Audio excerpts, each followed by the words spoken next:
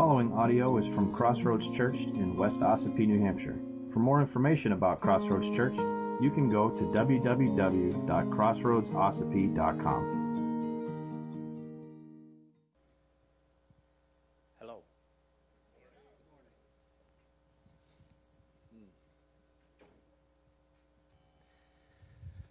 Well, good to be together as a family of God, isn't it? Amen.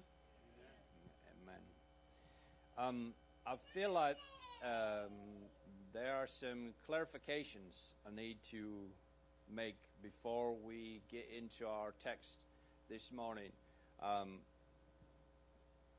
Last week I shared with you a picture, John Calvin's picture of the Apostle Paul on a sailing ship, on a boat, with all of his earthly advantages piled up on board, and how he joyfully heaved them into the sea. Not with a longing sigh, but he cast them off as skubala, our new favorite Bible word.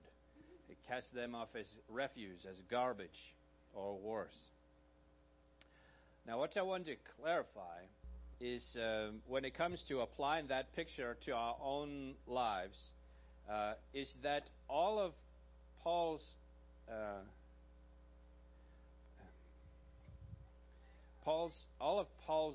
earthly advantages were mistakenly thought of as making him more acceptable to God, more acceptable than the next man. So my fear is, and it's probably not founded because I'm sure you don't remember the sermon from last week, but in case you do, my fear is that what you may have heard from me was that all of your worldly advantages are bad, and so you should throw them overboard with joy, as if you finally got that smelly bag of garbage with the rancid meat out of the garage so it wouldn't stink so bad. That everything good about you is garbage. So I want to be clear. I'm not sure I am so far. I want to be clear that our advantages are blessings from God, our Father, and casting them off will not guarantee us a closer relationship with Christ. Right? So, whatever skill you might have, or well, let's make it real personal. Let's say, just imagine, one of your worldly advantages is a motorcycle. We're getting real now. And you say, in order to please the Lord Jesus, I must cast off my motorcycle as skubala. That's not what I'm saying to do.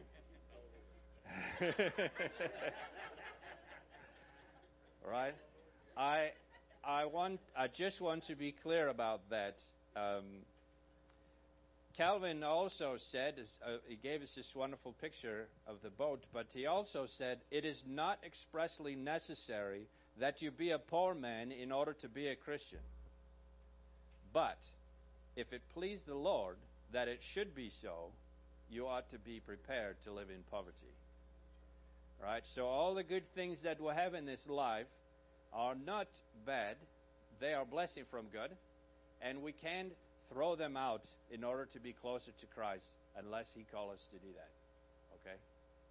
So I'm not going to throw out my wood shop so I can be closer to Christ unless He says so. And in that case, I'm not going to answer the phone. All of those advantages that Paul cast off were only advantages in regards to man's efforts to be righteous. All right? This is a problem. That's the problem. And the truth is that Christ alone is our entire blessedness. We don't need anything above that in order to be blessed. Right? Man's merit, the things that we do to make ourselves more godly, we think, or more righteous, that is in total opposition to Christ's grace as far as righteousness is concerned. So our effort to make ourselves more acceptable to God is an insult to the cross of Christ. Okay? We must embrace that we're the scuba.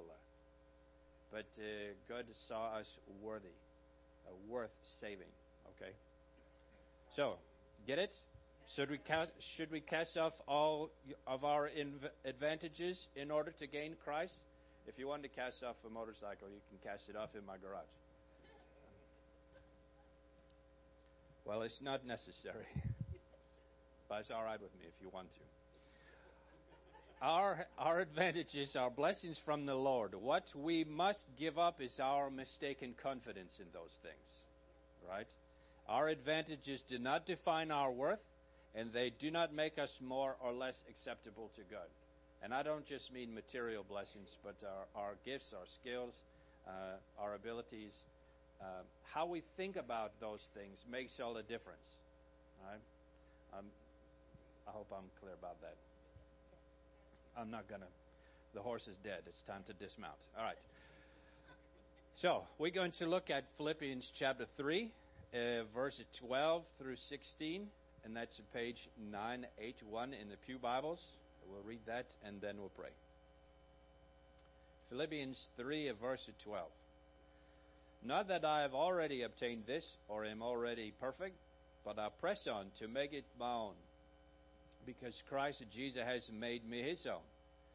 Brothers, I do not consider that I have made it my own, but one thing I do, forgetting what lies behind and straining forward to what lies ahead, I press on towards the goal for the prize of the upward call of God in Christ Jesus. Let those of us who are mature think this way, and if anything you think otherwise, God will reveal that also to you. Only let us hold true to what we have attained. Let's pray. Father, we're so grateful again that you've brought us together as a family this morning to gather around your word and listen for your Spirit to speak. We thank you, Lord, that your word is your words, and you have chosen this way to communicate to us your love and grace. We pray, Father, that your Spirit would move in our hearts this morning, and we would receive the message that you have for us. I pray that it would be you that speak and not me. We'll love you, Lord, and thank you in Jesus' name. Amen. So, I have to ask you, as we begin to examine our passage this morning, a very important question. And the question is, which are you more concerned with? Your justification or your sanctification? Your stunned silence is very reassuring. Maybe this is a very important question, but maybe knowing what those words mean would be helpful. Justification, right? Just as a side note, maybe I say it later. I don't remember what I'm going to say. We've been studying the letters of Paul in the order that they were received originally, approximately, as best we know. So we have worked through a lot of books to get to this point. And these books, the letters in the New Testament, break down in three categories, right? And the first category had everything to do with establishing the church in the gospel. Like, so that the church understood what the gospel is, what it means, and how to embrace it, how to live as Christians. And the second section of letters is concerned with the church participating in the mission of the church. Like, what do we do now? Okay, we got the gospel, we understand the grace of God through faith in the Lord Jesus Christ. We're saved, we're forgiven. Wonderful. But there's more to it than just holding on to that and then do nothing, right? So we're in this section that pushes the church toward maturity, in spiritual growth, right? That's why we have this weird picture on the screen up here. It's growth. That's what this middle section, and then the final section is Paul's torch-passing letters to the men who would come after him and continue the work that he started. So this passage this morning really marks a turning point in that whole theme. We're really going to start working on this idea of growth, spiritual growth, and participating together in the mission of the church. And I think that it's not coincidental that we're to this point. When we first started Galatians 4 years ago or so, something like that. Oh, Sammy says yes, it was 4 years ago. He remembers. He's the brains of this outfit. Most of you were not here. That's the truth. Right? This church has grown. We've been blessed. Our family has grown. And those of us that were here really needed to grab onto our understanding of faith in the gospel and being established in what it really means to be a Christian. And so now we get to this point, much like the churches that Paul were writing to, they are growing. People come to faith in Christ. Families are growing.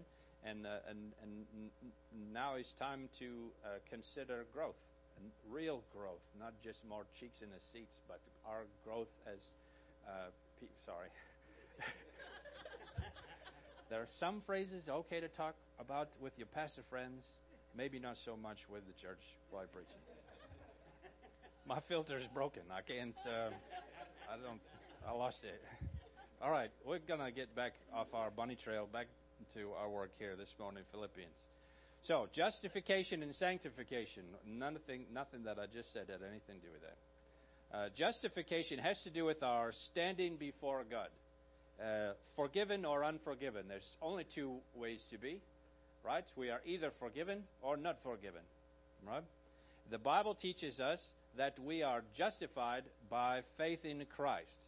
That means when we accept Christ as our Savior, it's just if I'd never sinned. That's an easy way to remember it. Just if I'd never sinned. And never will again. That's even better, right? This how we are seen by God now through faith in Jesus Christ. Our sin, He doesn't see it.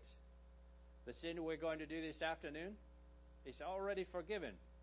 I came to faith in Christ as a little boy, right? All the sins I'm going to do this afternoon were forgiven then. Isn't that wonderful? Now, that's not license. Well, it's already forgiven anyway. Woohoo! No. Now we're going to talk about sanctification. This is very important. All right. When we come to faith in Christ, we are clothed with Christ's righteousness. We put on the righteousness of Christ like a big coat. And when God the Father looks at us, He doesn't see our sin. He sees Jesus in His stead. Isn't that wonderful? It's wonderful. Well, that's justification. Justified, never sinned, and never will again. That's how we stand before God through faith in Jesus Christ. Now, sanctification is what comes next. The moment a person turns to faith in Jesus, confessing their sin, turning from their sin to Jesus, right? The repentance, the word we use for that. They're justified, right? But there are many who are justified who are not sanctified. Sanctification, unlike justification, is not a one-shot deal. We come to faith in Christ and we are justified. Sanctification is a process. It's the process of becoming more like Jesus. Right? What Paul talked about in verse 10 from last week, he says that I may know Jesus and the power of His resurrection and may share in His sufferings, becoming like Him in His death. Someone who just come to faith in Christ this morning, not saying things like that. Right? It's fair to say. Oh, I believe in the Lord Jesus. Now, I hope that I suffer like Jesus did. You don't hear that very often. It is this sanctification, the best way I've heard it is described, is the process of becoming holified. Not justified, but holified, right? This is what the apostle turns his attention to for the rest of this letter and the ones that come after it. It's not that he no longer cares about people being saved, but his concern is for their and our progress in the faith. We are by no means all saved and all set. We have to keep moving forward. And he uses himself as an example. He says in verse 12, "Not that I have already obtained this or am already perfect, but I press on to make it my own." Now think about this. This is a man who wrote, 13 books of the Bible. Wow, this is a pretty impressive resume. And even before he came to faith in Christ, he was a pretty religious man. Right? All clean cut, very moral person. But he says, there are some things I have not yet obtained. And what is that? What hadn't Paul obtained? It wasn't salvation, right? He had that. It wasn't justification, right? He already had those by faith in Jesus Christ. So what was he lacking? Good question. Maybe I'll answer it for you.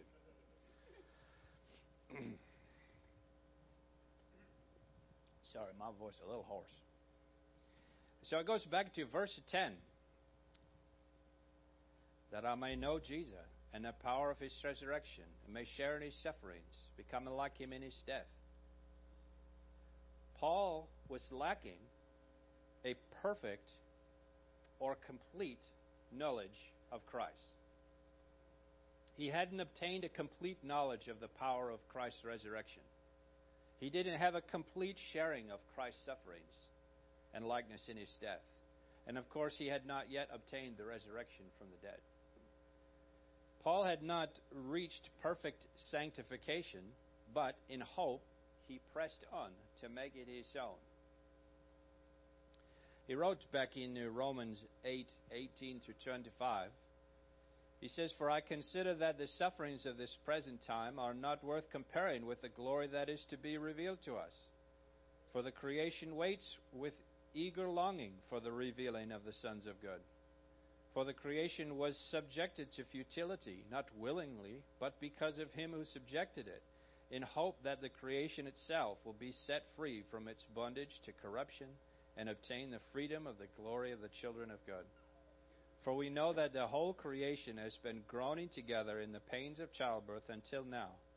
And not only the creation, but we ourselves, who have the first fruits of the Spirit, groan inwardly as we wait eagerly for adoption as sons, the redemption of our bodies. For in this hope we were saved. Now, hope that is seen is not hope, for who hopes for what he sees? But if we hope for what we do not see, we wait for it with patience." Now, I don't think this get talked about very often. Paul was pressing on in hope for completion. Now you think about that. What do people want most in this life? We can't speak for people live in different culture. We don't know them. Can only read about that. What about here and now? What do we want more than anything else? Don't we just want to be okay? I mean, really. I just want to be okay. I want everybody else to be okay too. This is a pathetically low standard and dismal hope. What is okay anyway? Right? I want to be all right. I want to be okay. That means I don't want to have any trouble. I don't want pain. I don't want any strife. I don't want any relational conflicts. I don't want any of that stuff. Do you? You don't? Well, you're pretty good at making it, but make all that trouble. Right? Completion was what Paul was pressing on towards. Completion.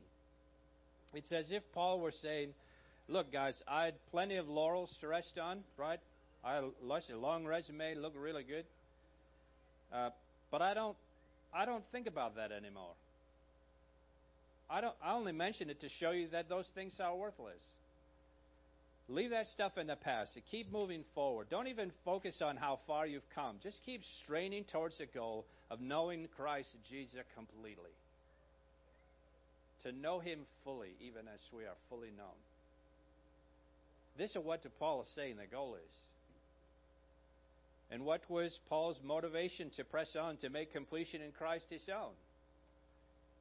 Because his motivation, as it says there in verse 12, is that Christ had made me His own. Why wouldn't I want to make Him my own? Right? I don't think we think about that. We love being saved, right? Anybody not like being saved? Being saved is a bummer. When this life is over, I get to be with God forever. It's pretty good, right? Still, I have to go to the dump every week. Pay the bills, right? Things are hard. Are we motivated by that? That Christ has made us His own, and so our lives should be focused on Him, what He has done, how we can know Him more? Ought to be. There's a lot of ought to's, I think, this morning. So another sermon to me that you get to listen to. Paul recognized that the Lord Jesus had done everything that was necessary in order to save him and make him His own. It's only right that Paul would want to know Him completely. That was his motivation, to do the things that he did. Not to prove himself worthy of God's love, not to prove that he was really, really religious or spiritual for other people. He belonged to Christ and wanted to know Him completely. This is a profound thing, I think. Look at verse 13 and 14. Brothers and sisters, the Greek word means both, siblings. I do not consider that I have made it my own, but one thing I do, forgetting what lies behind and straining forward to what lies ahead. I press on toward the goal for the prize of the upward call of God in Christ Jesus. Now remember we said last week about Paul wanting to somehow obtain the resurrection from the dead. That wasn't because he doubted that he would join in the resurrection, but it was his humble view towards it. Now here he is again showing his humility when he says, I don't consider that I've made the complete knowledge of Christ my own. I haven't got there yet. I'm still working on it. He's still working on me. But my singular focus is forgetting what lies behind and straining forward to what lies ahead. I press on towards the goal for the prize of the upward call of God in Christ Jesus. He says, forgetting what lies behind. You ever thought about that? Forget what lies behind? Like there's stuff that happened to us that we don't want to think about anymore, right? I think we can all grab onto that, and those are usually bad things, right? Things we think that were negative to us. What about the good things? Do you forget about those? No. Well, I don't know. What lies behind? What is it that lies behind? Aren't those the stories we tell around the campfire, right? Talk about how far we've come. I used to be a drug-dealing baby killer, and I came to Jesus, and now I'm a deacon. Wow. Paul says, this is amazing. Paul says, where you were, doesn't matter. Doesn't matter. Where you came from, doesn't matter. How far you've come since Jesus found you and you came to faith, doesn't matter. How much ground you've covered, doesn't matter. Where are you now? Keep moving forward. Now, I was first thinking about this, of course, I'm thinking only about myself. That hasn't really changed. So I think about this, believe it or not, I used to run. Like runners run. I used to do that. You've heard of it before? Jogging or... it's a foolish thing lots of people do. I don't do it anymore.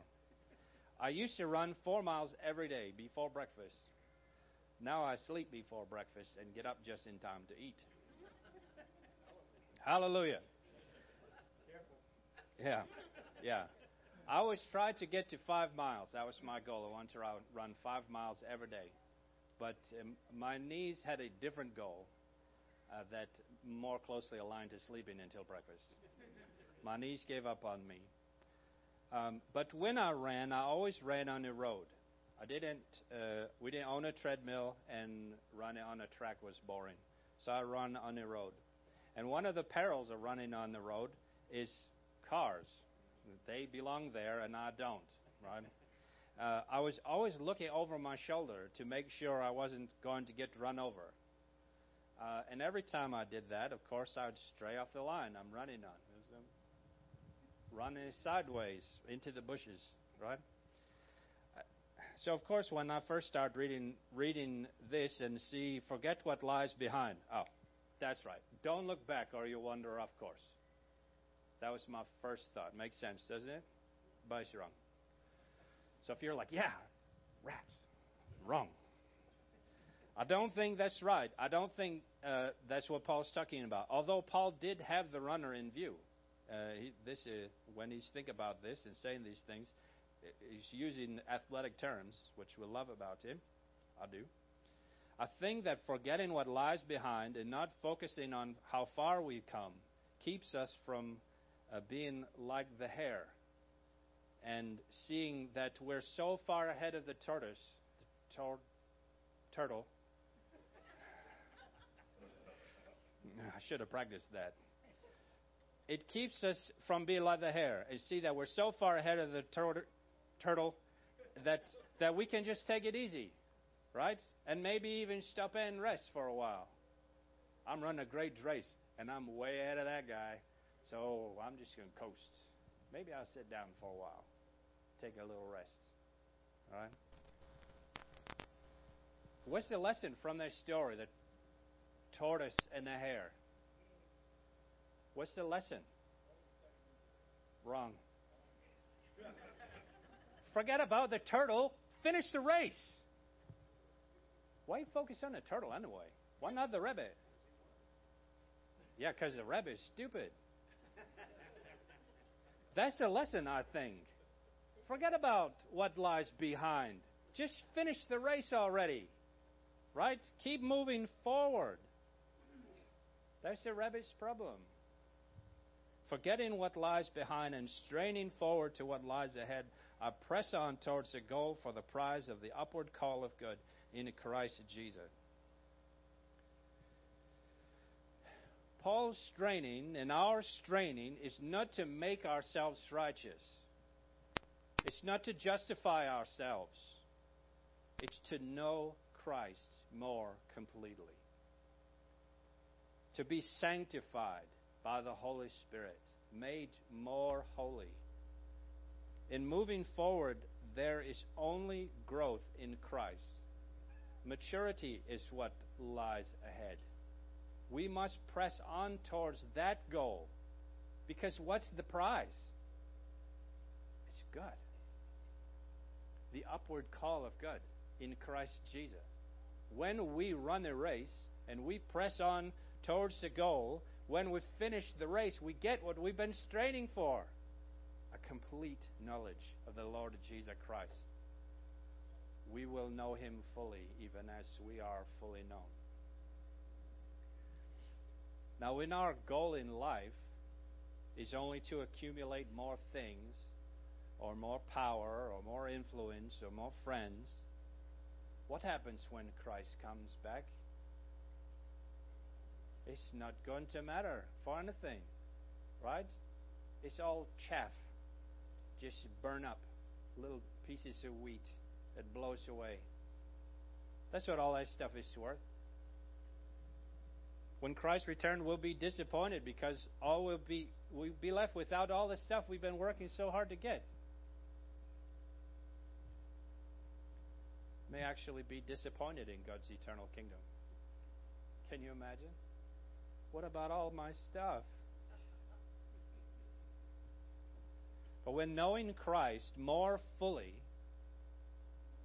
is our aim and all that we strive for, when a race is over, at the return of Christ or the day of our death, all of our striving for Him will be worthwhile, because that's exactly what we'll get, is more of Him. Finally, in verse 15 to 16, it says, "Let those of us who are mature think this way, and if in anything you think otherwise, God will reveal that also to you. Only let us hold true to what we have attained." This is very interesting. I love this, because Paul recognized that not everybody is ready for this. Not everybody is ready for this level of thought. That it may be a goal too lofty for some, because of where they are in their own respective races. Right? Maybe you're not ready for this. Maybe I'm not ready for this. Maybe this is exactly the case today. Not everybody is ready for this level. Maybe some of you are not ready for these things, but by God's grace, don't forget what you've learned, and in time He'll bring you along. I love that. I love that. I get it. Not everybody is here. Not everybody is on the same plane, right? But God will bring you along. Just keep running. Just keep moving forward. So it's the last word. I say this to you. Glory in Christ's righteousness, and prefer it above all else. Aspire to know Him completely, to participate fully in His sufferings, to know completely the power of His resurrection and the likeness of His death, and someday the resurrection from the dead. This is what we strive for. This is what we hope for. May we attain it by God's grace. Amen? Amen. Let's pray. Father, this is a harder word than I thought it was going to be. I pray, Lord, that we all would grab a hold of this goal, make it our goal, to know You more completely. That we would grow in our knowledge of You, and our experience would reflect Yours. Father, I pray that You would turn our eyes away from the things of this world and the things that we could accumulate in this life, and that we would turn our eyes upon Jesus, the author and perfecter of our faith. We know, Lord, it's only by the power of Your Holy Spirit that we can do any of this. And I pray, Lord, that if we are not in agreement on these things, that You would show us, that You would bring us along. Not only help us, Lord, all, no matter where we are in the race, to keep moving forward, to press on, to know You more completely. So when this race is over, we will receive the prize, being face to face with You. We love You, Lord, and we thank You. In Jesus' name, amen. If you would like to participate in the mission of Crossroads Church through financial support, checks can be mailed to Crossroads Church, Post Office Box 576, West Ossipee, New Hampshire, 03890.